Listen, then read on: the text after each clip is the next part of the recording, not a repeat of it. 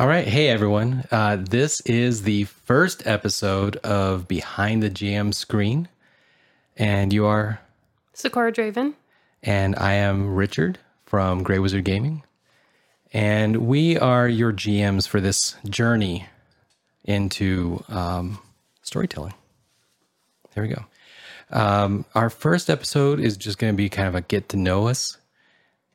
And I think that our backgrounds is going to tell people a lot when they listen to an episode, 5 years from now. They're like, why did they say this? They're going to come back to this and be like, oh, this makes sense.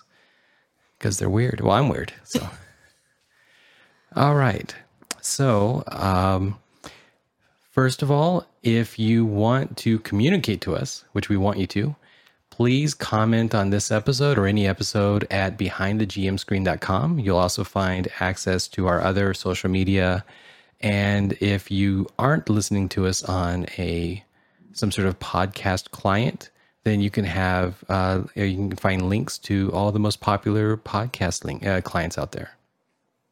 All right. So, anything you want to say before we get started? No, it's all right. So this is her first time. So she's a podcast virgin at this point. Yes. So we're going to take it slow. We're going to take it easy. Yep. And with that, how did you get into tabletop role-playing games? Through a partner at the time. Yep. I was thrown into it here's your character, go. And that was a terrible way. I didn't know anything. I didn't know at all. Didn't understand D&D, didn't understand Vampire the Masquerade, which is what I started. Had no idea.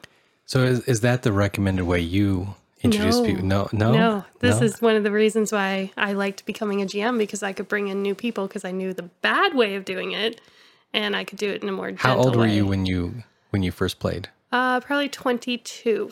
Okay. That's I think it's still a prime time when people develop new habits in their life. Yes. I was 8 years old. I got some birthday money and I had played in one role-playing game that there was no rules and there was no dice. Interesting. And I was being babysat by my friend's older brother. Uh-huh. And he ran this game based off of Red October. Okay. So we're in the house as ourselves. And what? So we're us. And then I guess World War III starts. And the Russians are invading. So it was very cool.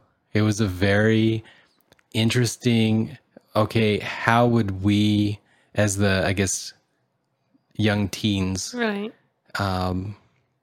get through this scenario where the parents aren't coming home and whatever. And we didn't make it very far because just working through the problems of getting to, Canada or whatever. I'm not sure. We didn't, who knows where we'd go? We could have gone anywhere because it was so just storytelling in our heads. Right. But I feel like, normally you'd want to get out of the United States if we were going to have a war on our soil and your parents weren't coming home and you're a kid.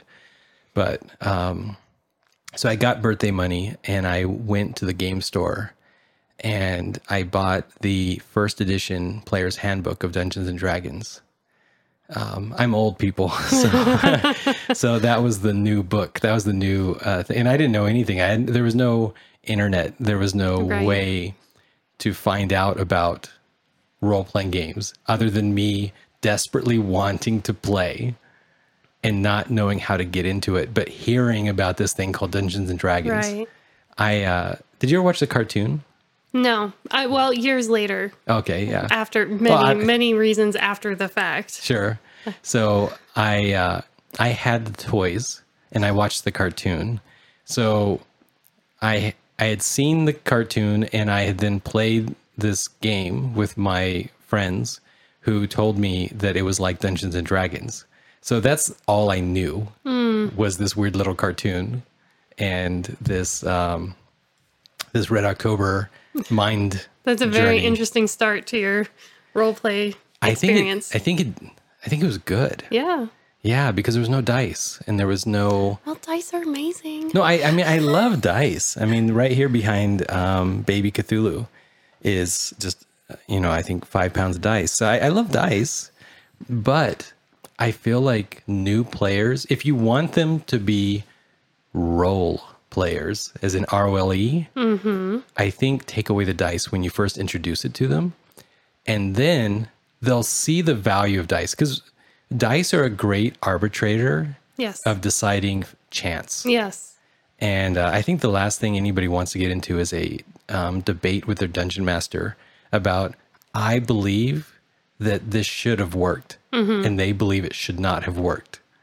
And Let the dice fall. Let the Just dice fall. Make that That's decision. it. I love that. yeah, it's great. But that's how I got into tabletop role playing games. Is I did not own a Dungeon Master Guide, and I didn't know the existence of a Dungeon Master Guide.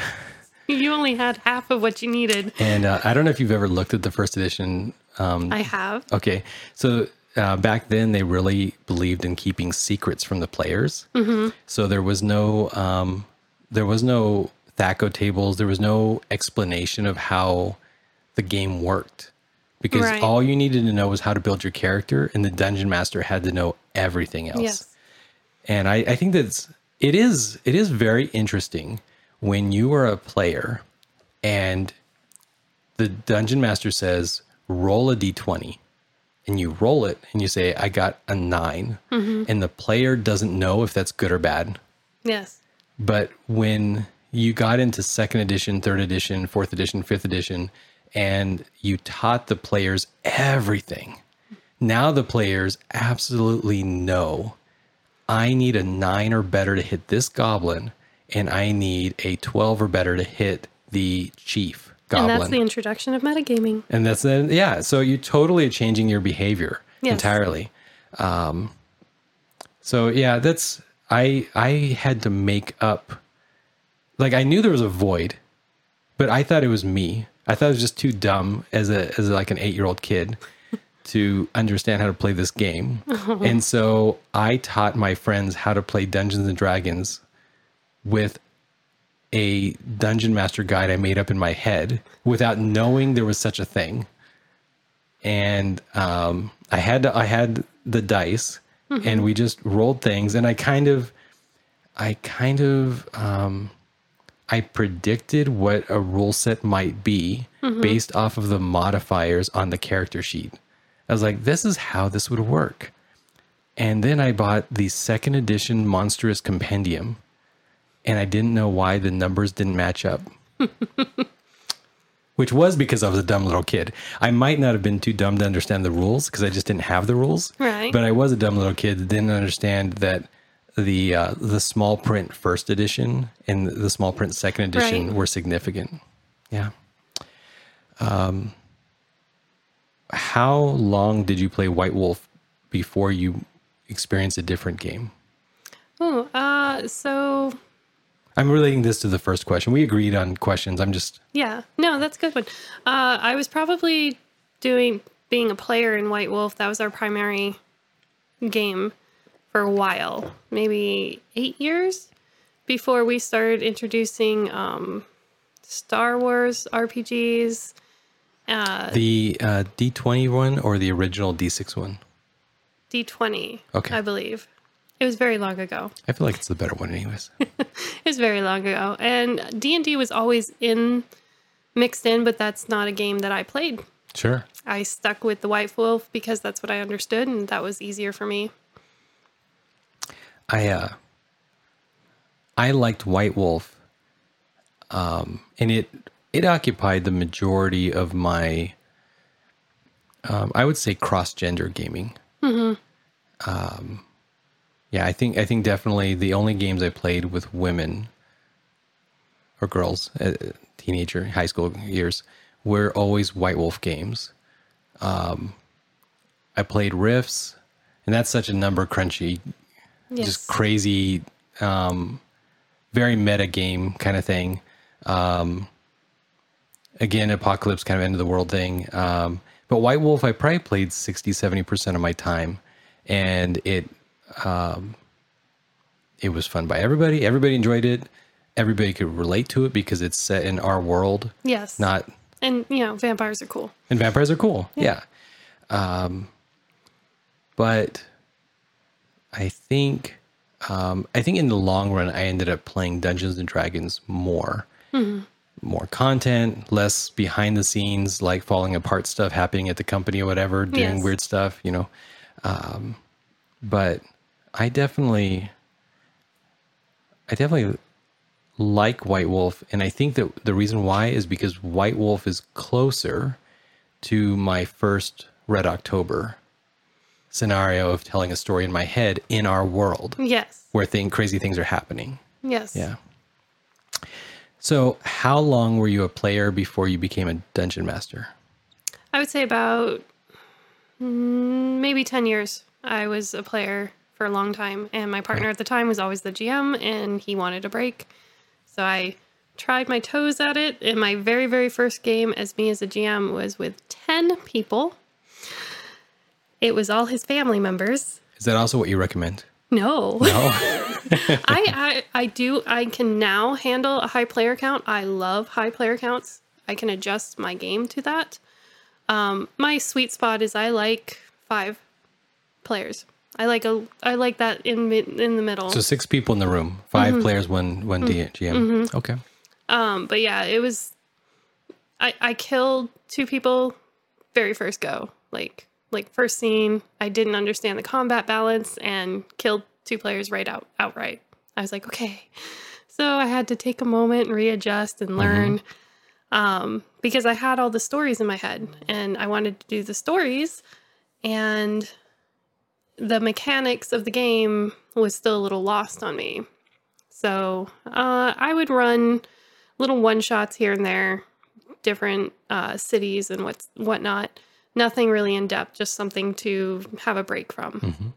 It wasn't until I created my pirate game that all changed as far as me being a GM and what I was really trying to get out of it.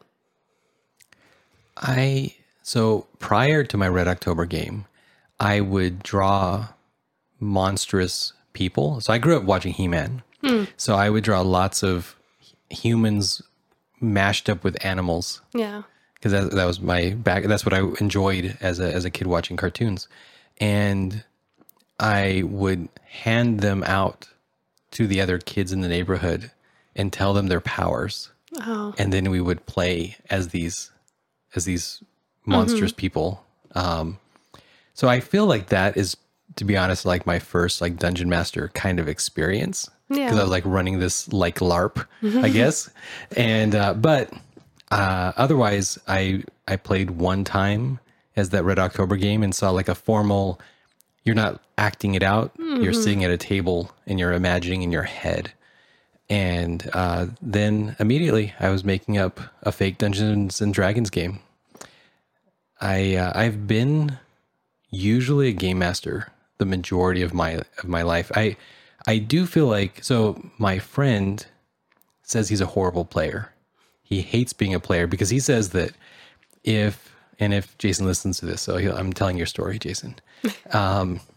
He says if a horde of goblins attacked the neighboring town and people were worried that the horde of goblins were coming to their town, he says he would move. He says he's not a hero. That's not his mindset.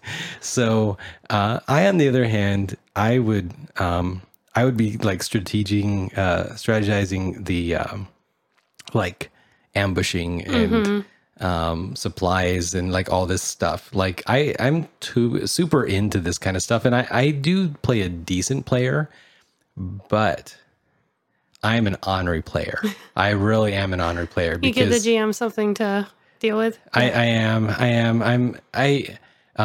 If the player says, or I mean, if the dungeon master says, this is why, for game balance, or this is why, and then gives a reason that makes sense inside the game world, either one, I'm like, okay, that's fine. But if a GM is uncertain and they try to tell me the rules say so, but they don't, I will spend a few minutes Googling and finding, and then I will say, wait a minute here. You're Like- a rules lawyer player. But not a rules lawyer trying to get a benefit for myself. I'm just trying to say that if you don't know the rules, don't pretend to know the rules and just say, I don't know. I'm going to say, let's agree to do this to move on. And we'll look it up afterwards. And if the rules say differently, then let's do it that different way. And I'm totally open to that. Yeah. But I'm really against lying or protecting your ego. I'm big on just like, if I'm wrong, tell me I'm wrong. And so I feel like I'm not the best player for a new GM. No. An experienced GM, I found typically will not defend their ego. And they will just say, hey, can somebody look this up? I want to keep the game going.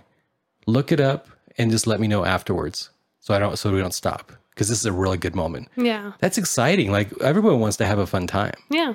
But new GMs tend to kind of like fib a little bit or pretend they're like, oh, I didn't mean to kill the players. So then they start adding in like weird things, or they realize that their big boss of the adventure got killed like 30 minutes in, and they're like, oh, I wanted 4 hours of game. And so they start like doing weird things. And I'm like, wait a minute, but you just said this on the other, like, and this is even, sometimes it's not rules, right? It's just about keeping the setting consistent. Yes. And it's like, you just said something 5 minutes ago, but now you're saying something else. Can we just like take a break and then like reset a little bit? Oh, you're one of the fun players. Yeah. Yeah. So I've generally been the game master in most games. But with experienced people who are willing to have like tough conversations, and sometimes that means saying, hey, let's agree to do it wrong as a group so we can have more fun. Absolutely. And that's great. I want to have more fun. That sounds easy decision. All right. So why did you want to be a game master? At first, it was to give my partner at the time a break, but when I got the spark of inspiration for my pirate game, everything changed. I liked being a game master that could bring that collaborative storytelling to guide the players to react. I love when the players throw me off course because I love the improv that I am now forced to create. And also seeing the players do small little things and then I weave it into the story in a big way. It's that storytelling. It's that sitting down with everybody. I love being behind the screen and being the facilitator of that. And a lot of the players that I played with were military veterans with PTSD. And it created a focus for them. And it created a lot of positives for them. From week to week, I'd give them homework and they'd go and have something to focus on for their week until the next session. And that is what switched it in my brain, where I was like, I am doing more than just sitting here telling a story. Yeah. And that's where the pirate game really facilitated that for me. That's great. I wish more people with PTSD and things had the time. Yes, it is hard. Right? Because in our society, if you're not part of an organization that's paying for your time, a lot of times you don't have opportunity to even recover. But lots of studies have shown role-playing games as being an excellent tool for it. Yeah. And I've seen it firsthand. So I wanted to be a GM because I grew up being this very introverted child around all these extroverts. And my father had a garage full of comic books. And so I just poured through those comic books, and pretty soon I was getting through the comic books faster than I could Like there just was no more. And so I moved to books. And so by 6 years old, I started reading like Stephen King and things, because my mom liked Stephen King. And so I was just grabbing anything I could, like I was desperate for like media to consume. And so pretty soon, because I was exposed to the storytelling medium through the format of novels, Yes. and then like combined with comic books and cartoons, I had this idea of the hero's journey, the arcs, the prologue and epilogues that at the time I couldn't have said what those are, but I approached game mastering as a way to create these new epic tales. I loved Greek myths. I loved all these things. And I really wanted to create what I felt like were structured stories, Yes. and follow the journeys of these characters that are typically either heroes or anti-heroes. Played with villains. I'm sure we'll have an episode of villains or villains as players and stuff like that. Yeah. But that's why I wanted to be a GM like right away. The moment I played that Red October game and I was introduced to this more structured format, that was it. I was hooked for 20 something years. So, what do you get out of being a dungeon master, game master? Like I said, it goes back to helping veterans and people who have many issues, mental health issues. That's creating that structure, that creative outlet, that guidance is something that I really, really enjoy. On the other hand, too, I'm very good at bringing in partners. Many husbands play and their wives stay home. And I'm like, well, why don't you invite her? She's not interested. I bet I can make her interested. And then I create something that they can then go on and enjoy as a couple. I like facilitating. For me, GMing is more than just telling the story. It's getting people to communicate and connect on a human level that we often don't do with our screens now. Yeah. Screens being phones or? Phones, yeah. Okay. For me, I mean, I'm very, sometimes I feel like I don't really, like almost like I view the world through a screen of my eyeballs. So for me, if like, it would be so easy for me to go into a corner and just read and write and then eventually die and not like ever have interacted with humans at all. So for me, I'm going to create stories no matter what. That's what I care about. I want to create meaningful art that evokes emotions, and the biggest part of my art is stories.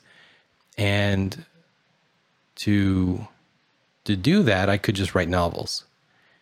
But if I do it either filming my sci-fi series or running a game at the table, it forces me to interact with other humans, and that gets me out of that shadowy corner where eventually I would just die as some sort of writer by myself, and instead form these meaningful relationships that have really helped me to overcome my autistic, didn't talk background.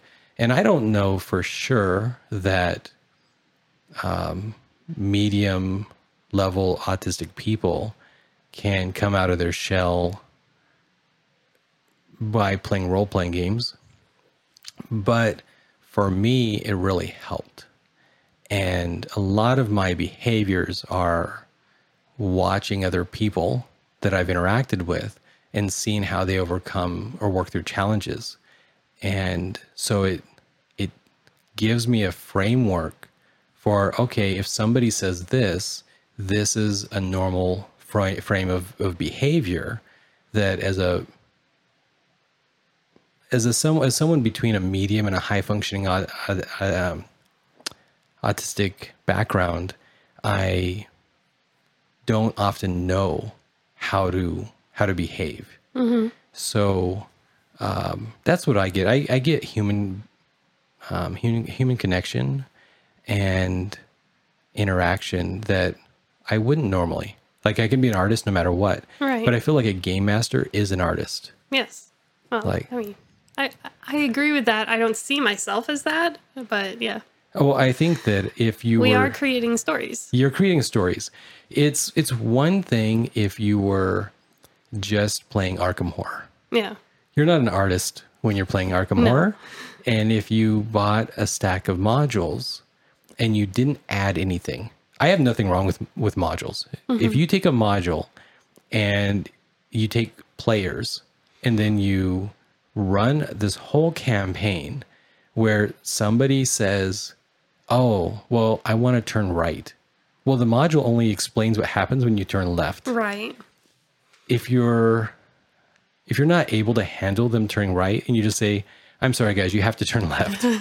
Well, you railroaded them, and that's unfortunate. Maybe that's all you can do, and that's nothing against them.